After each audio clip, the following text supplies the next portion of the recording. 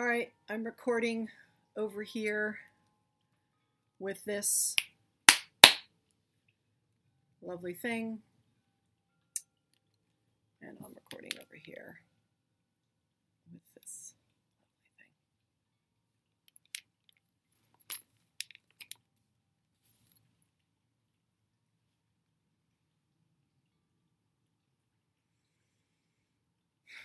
Hello everyone, it's me, it's Kelly, it's Thursday, it's 4:20.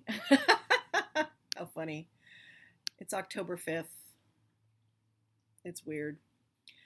Anyway, I'm here live on Facebook, just to do my live thing, which is, on Thursdays. I've been recording my podcast. I've always recorded my podcast on Thursdays. I don't know why that is, but I have. And so Logan's not here today, but I am recording it by myself on my computer. I don't have a real mic this week. I'm just too lazy to set it all up. I don't have a guest. I don't have a round table. It's just me. And I almost didn't do the podcast this week because it's such a fucked week. So anyway, I'm going to start and we'll start talking. This is Kelly Carlin, and welcome to Waking from the American Dream. Hi, everyone. It's Kelly. It's October 5th, 2017. It's been a hell of a week, once again in America. Weird shit going down. Sunday night, don't know why, but for some reason, I thought, it's like 11 p.m., you know what, I'm just going to put CNN on, see what's going on in the world. Proceeded to watch, for the next 3 hours, the unfolding of this insanity that had gone on in Las Vegas. That's even turned into more of an insanity because this person who did this act, at least I didn't watch the news yet today, as far as yesterday, no one could fucking figure it out, including his brother. I highly recommend going to watch I think it's CBS or NBC 30-minute raw tape of his brother just talking. Pretty interesting stuff. So, if that all wasn't bad enough, then we got Tom Petty, the death of Tom Petty, which I'm barely processing at this point because there's only so much one can fucking take in a week, or in a month, or in the last 11 months. It's been like 11 months now for those of us who are not thrilled with the new president. So what I wanted to do today was, a couple things really interesting for me. I've been teaching online. I've been teaching this Unplugged course, which really should be called Plugged In because it's unplugging certain things in order to plug in to the stuff that really matters and fulfills and actually feeds us. And so for the fall session, since I teach meditation in that, I decided to really up my practice and do 20 minutes of meditation a week. And last week I did it, and it was absolutely incredible. 20 minutes of sitting meditation every morning, and it just really, really grounded me. I felt so clear and so grounded last week. And then, of course, this week, I've not felt so clear and grounded, partly because of those external things that I just talked about, but also because I'm speaking this Saturday and I'm actively working on this piece. I'm speaking up at Pacifica Graduate Institute, where I got my master's in counseling psychology, emphasis on Jungian psychology. I graduated from there in 2004. And I've gone up there and I've talked a few times to these open houses, kind of prospective students and stuff. And it's fun. I get to do a little storytelling and I get to be in a space that's really very much my space, very much who I am, things I care deeply about. It's not showbiz, which is nice. But when you're going to give a talk or anything like that, it just, these things are important to me. And so I've been in that expectation mode also, and just watching how just how all that works on inside of me, the perfectionism part, which I have a good kind of dealing with it pretty much okay. But you want to give value, and at the same time, I really realize that I'm wrestling with all of this stuff still. The topic that I'm doing is a topic that I've been literally wrestling with. No, not literally, Kelly, but I have been. No, but I mean, it feels literal because it is that action, because it's such a good metaphor. Been working on a book proposal for the last year of my life around this topic of daughterhood and what I just lived through the last 9 years in stepping up to tell my story and be a memoir writer and to be a solo show performer and be in the public eye. And so the title of this talk for Pacifica is Wrestling with Daughterhood, Memoir, and Individuation. For you Jungians out there, it's very Jungian. And for you non-Jungians, individuation is the developmental part of our life when we kind of reach middle age and we realize that there's more to who we are, and a lot of pieces of ourselves we put away in a closet somewhere in order to be good daughters and good sons and good girls and good boys and good husbands and good wives and all those things.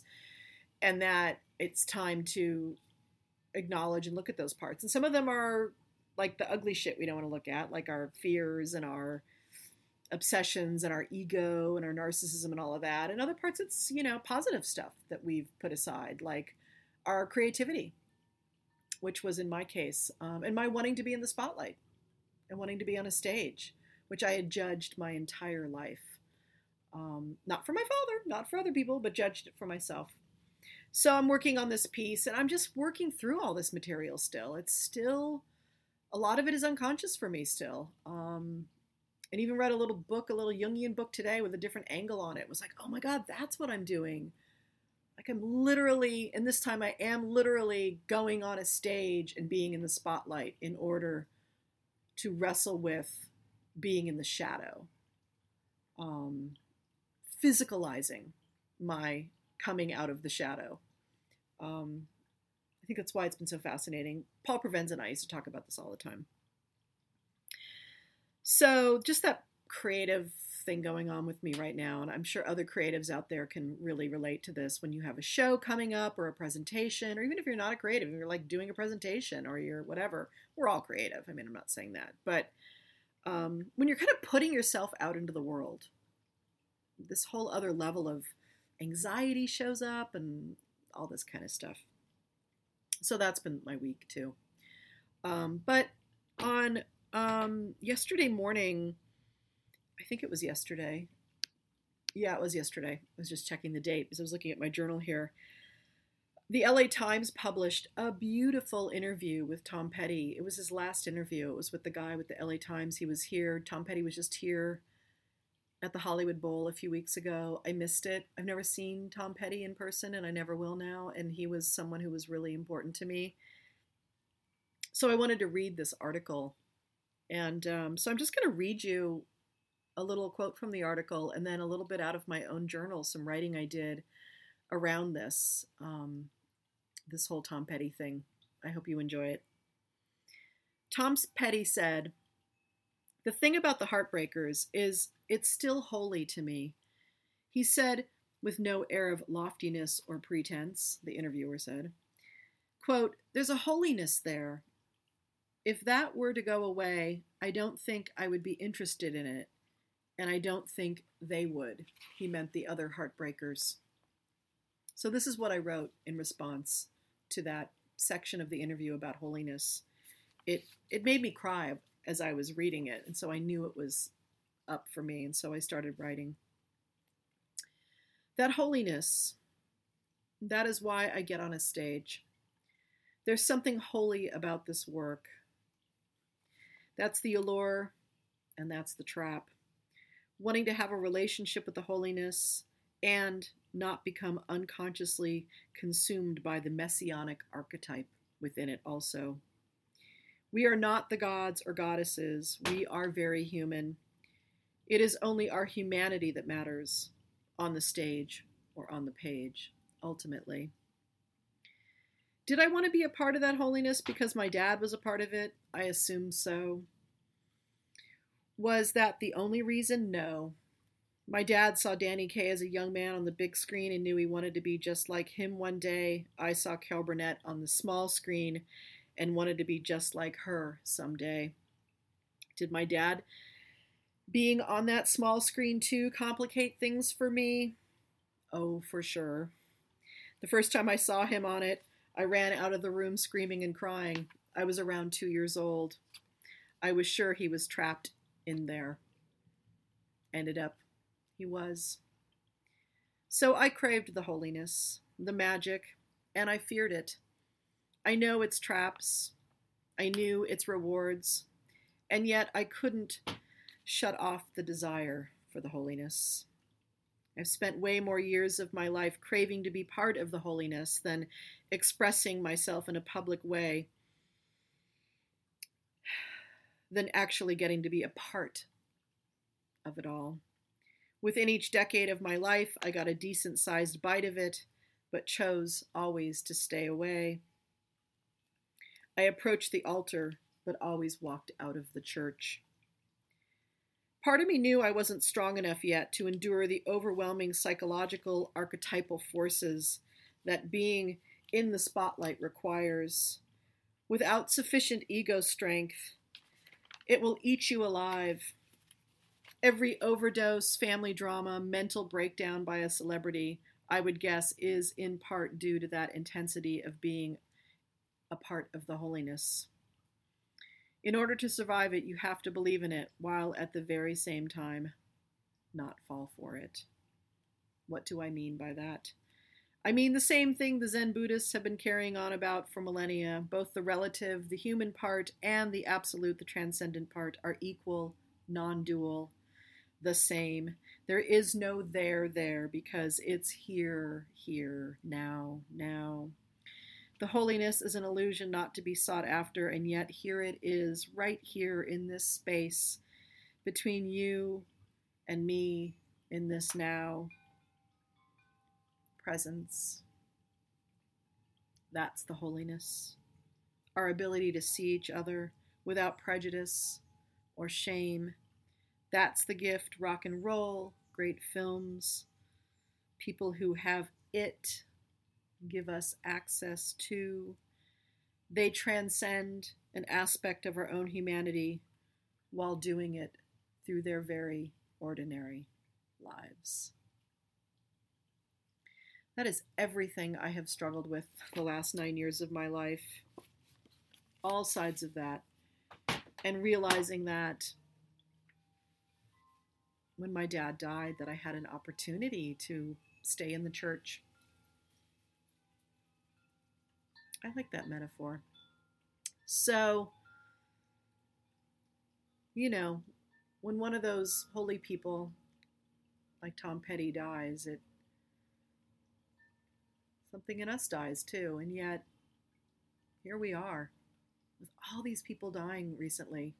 I feel like they're almost asking us to own our own holiness, and not in a narcissistic or megalomaniac way, but in our human way, in the way that the individuation process asks us to be in, to reclaim the parts of ourselves that we project onto those people, or project onto our own art, or project onto showbiz, or celebrity, or powerful people, and pull it back into our own hearts. I don't know what to do with the events of this week. I don't know what to do with this massacre. I don't know what to do with this country anymore. It all feels so dangerous and scary. And I know some people felt that about the Obama administration. They felt really ungrounded by it. They felt terrified. And those of us who didn't saw them as projecting their fears onto him, the black man, or whatever it was. But I know that some of this terror that we feel about the insanity is a projection for us too. It has to be. We're humans. We do projection. We project all the time. We project all things onto everybody. But also at the same time, real things are being dismantled, things that we care about. And that's hard to watch because we don't have a lot of power to change it right now. I hope people do vote next year. So I wanted to give us a chance here today, this week on the podcast to have a little experience, to have a different experience. This is something I did in my class last Sunday. Like I said, I've been teaching these classes. Last Sunday was the second of 8 that I'm doing. I'm actually doing 10, the second of 10 live webinars I'm doing. If you're interested in joining me, you can still join. If you join up, you get access to all 10. And the kind of thing about this is it isn't a real class. It's not where things build on each other, but it's an opportunity to drop in and unplug on Sundays at 10 a.m. Pacific time. And so I brought this exercise to the class because, and this was Sunday morning, because things are overwhelming right now in the world, even without the massacre and Tom Petty and Trump throwing paper towels. Paper towels. Throwing paper towels. In Puerto Rico. I saw that press conference where he talked about how many dead people were dead there and how great it was. I'm still amazed that this man can shock me. So anyway, it's a lot. So part of the unplug is helping people unplug from the a lot part and reconnecting to our inner strength a little bit more. So I'm going to offer this exercise. This is an exercise that Joanna Macy created. I'm giving her full credit, of course. And it's called the Great Ball of Merit. And it's an imaginal exercise. So for those of you who are used to visualizations, this will probably be pretty easy for you. But for those of us who are more in the non-woo-woo, secular, humanist, atheist, agnostic category, skeptic category, you might get a little resistant with this. And I just want to say that the power of your imagination is working all the time. That even though you have a rational, reasonable mind, your imagination is also creating the richness of life and can be used for good in your life. And that creating metaphor and story and accessing myth in order to shape the experience of your life is a powerful way to take control over your own life and be more in choice. And so I offer this visualization to all of you, Joanna Macy's visualization. She's a system theorist, she's a Buddhist scholar, and she's someone who works with activists and has worked with activists for the last 30 years in helping them with burnout. Her work couldn't be more essential these days because we are all activists now, or all of us who are feeling like activists are activists, because we've all been woke on some level, and we're all feeling very burnt out already. And we're only 11 months in. So put your skepticism aside for a moment. Find a nice quiet space if you can. Pause this podcast and wait till you can get home and lay down in a quiet space or sit in a quiet space. And let yourself just relax and close your eyes. And now I want you to open your awareness to the fellow beings who share with you this planet time. Start in your very near vicinity. Start with the people inside your abode. That could be your family, your pets, the other people in your apartment building. Expand it out to the other people now in your block. Just letting your awareness include them in your space. And then stretch out from your block into your neighborhood, picturing what that is like, all those people. And then maybe you can get a bird's eye view is what I usually do.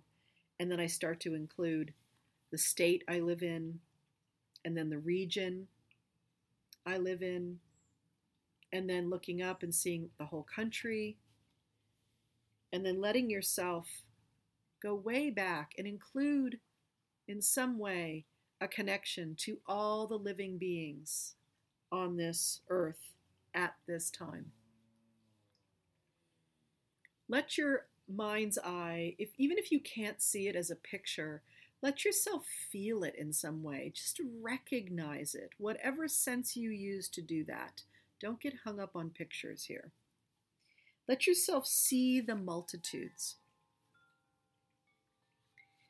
And now let your awareness open even wider.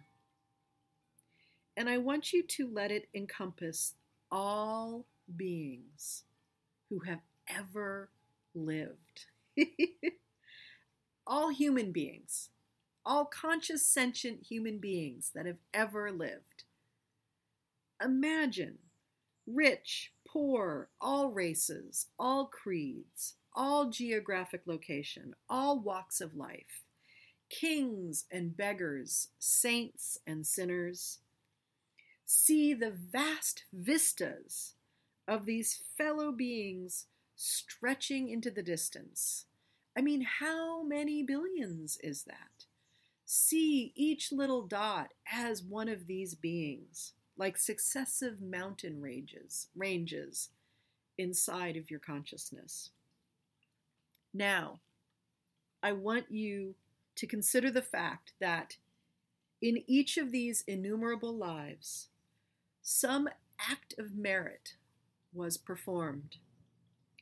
No matter how stunted or deprived or evil a life, there was a gesture of generosity, a gift of love, an act of valor, or self-sacrifice on the battlefield or in the workplace, in the hospital, in the home. From these beings in their endless multitudes arose actions of courage, kindness, of teaching, and healing. Let yourself feel and see these manifold and immeasurable acts of merit.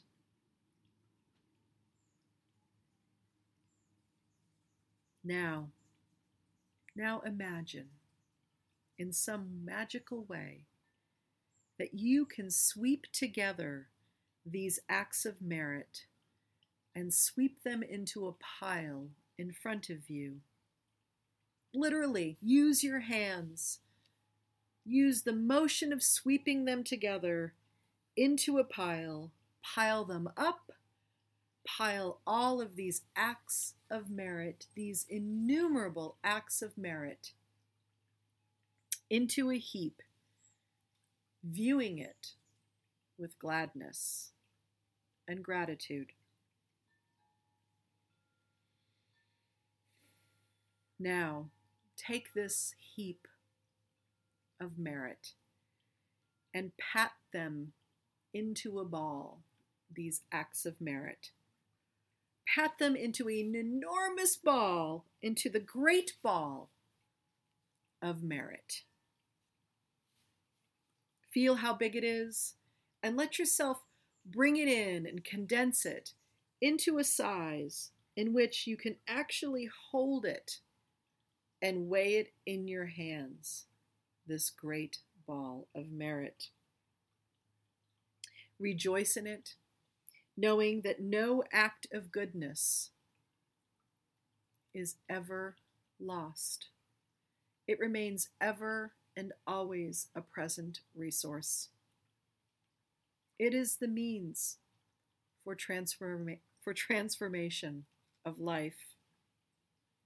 And so now, with jubilation and gratitude, you turn that great ball.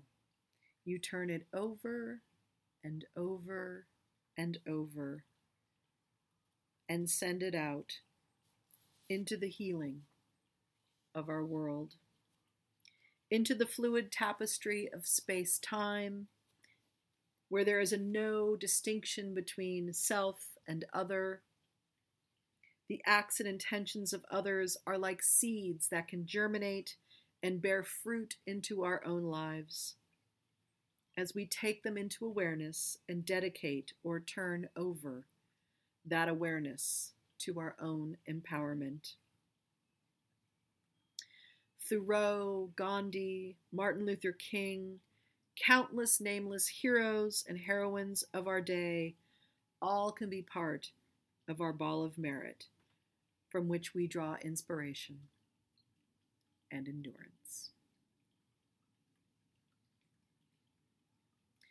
And so I would suggest now to take some time, maybe if you have a journal, write a little bit about what it felt like to do that, and what it's like to recognize that even with all the insanity and the acts of things that are not feeling very meritorious, is that a word? Merited? I don't know. Know that every single day you and the people around you and people you do not know, perfect strangers all over the world, are really doing acts of kindness and courage all the time in little ways. And know that that is the thing that's going to help us. Like Hope Hall said last week when we talked about her experience at the Obama administration and what she felt like when Trump was elected, she just knew that no matter what, we have each other. And we have each other in these kind acts. When we do an act of courage or kindness, whether it is known or unknown, whether it's to someone we love or to a stranger, we are saying to the other person, I am here, and we are connected. And we are connected. Those acts of heroism at that massacre were beautiful. That's who we are. You know, and it sounds so fucking trite, but it is true. And yes, we also are the man in the tower shooting the gun. Strangely enough, that is all of who we are. Full spectrum right there. So, with that, I hope you have a good week. I don't know what my podcast will be next week. Maybe I'll have a round table. Maybe I'll have an octagon table with some friends. Maybe I'll have an interview with someone. I don't know. But if you want to check out my class, come join me. Go to my website, kellycarlin.com. Go to the teaching tab. Check out the thing there. And if you're watching this on my Facebook Live right now, put a little comment below. Let me know what you thought about this podcast today. And for you pod people out there, thank you again for being a subscriber and supporting me, and for keeping the flame alive while I was not doing the podcast. I really, really appreciate all of you who listen to this and who show up here. So thank you. And thank you, Logan, for being a part of this team and supporting my work.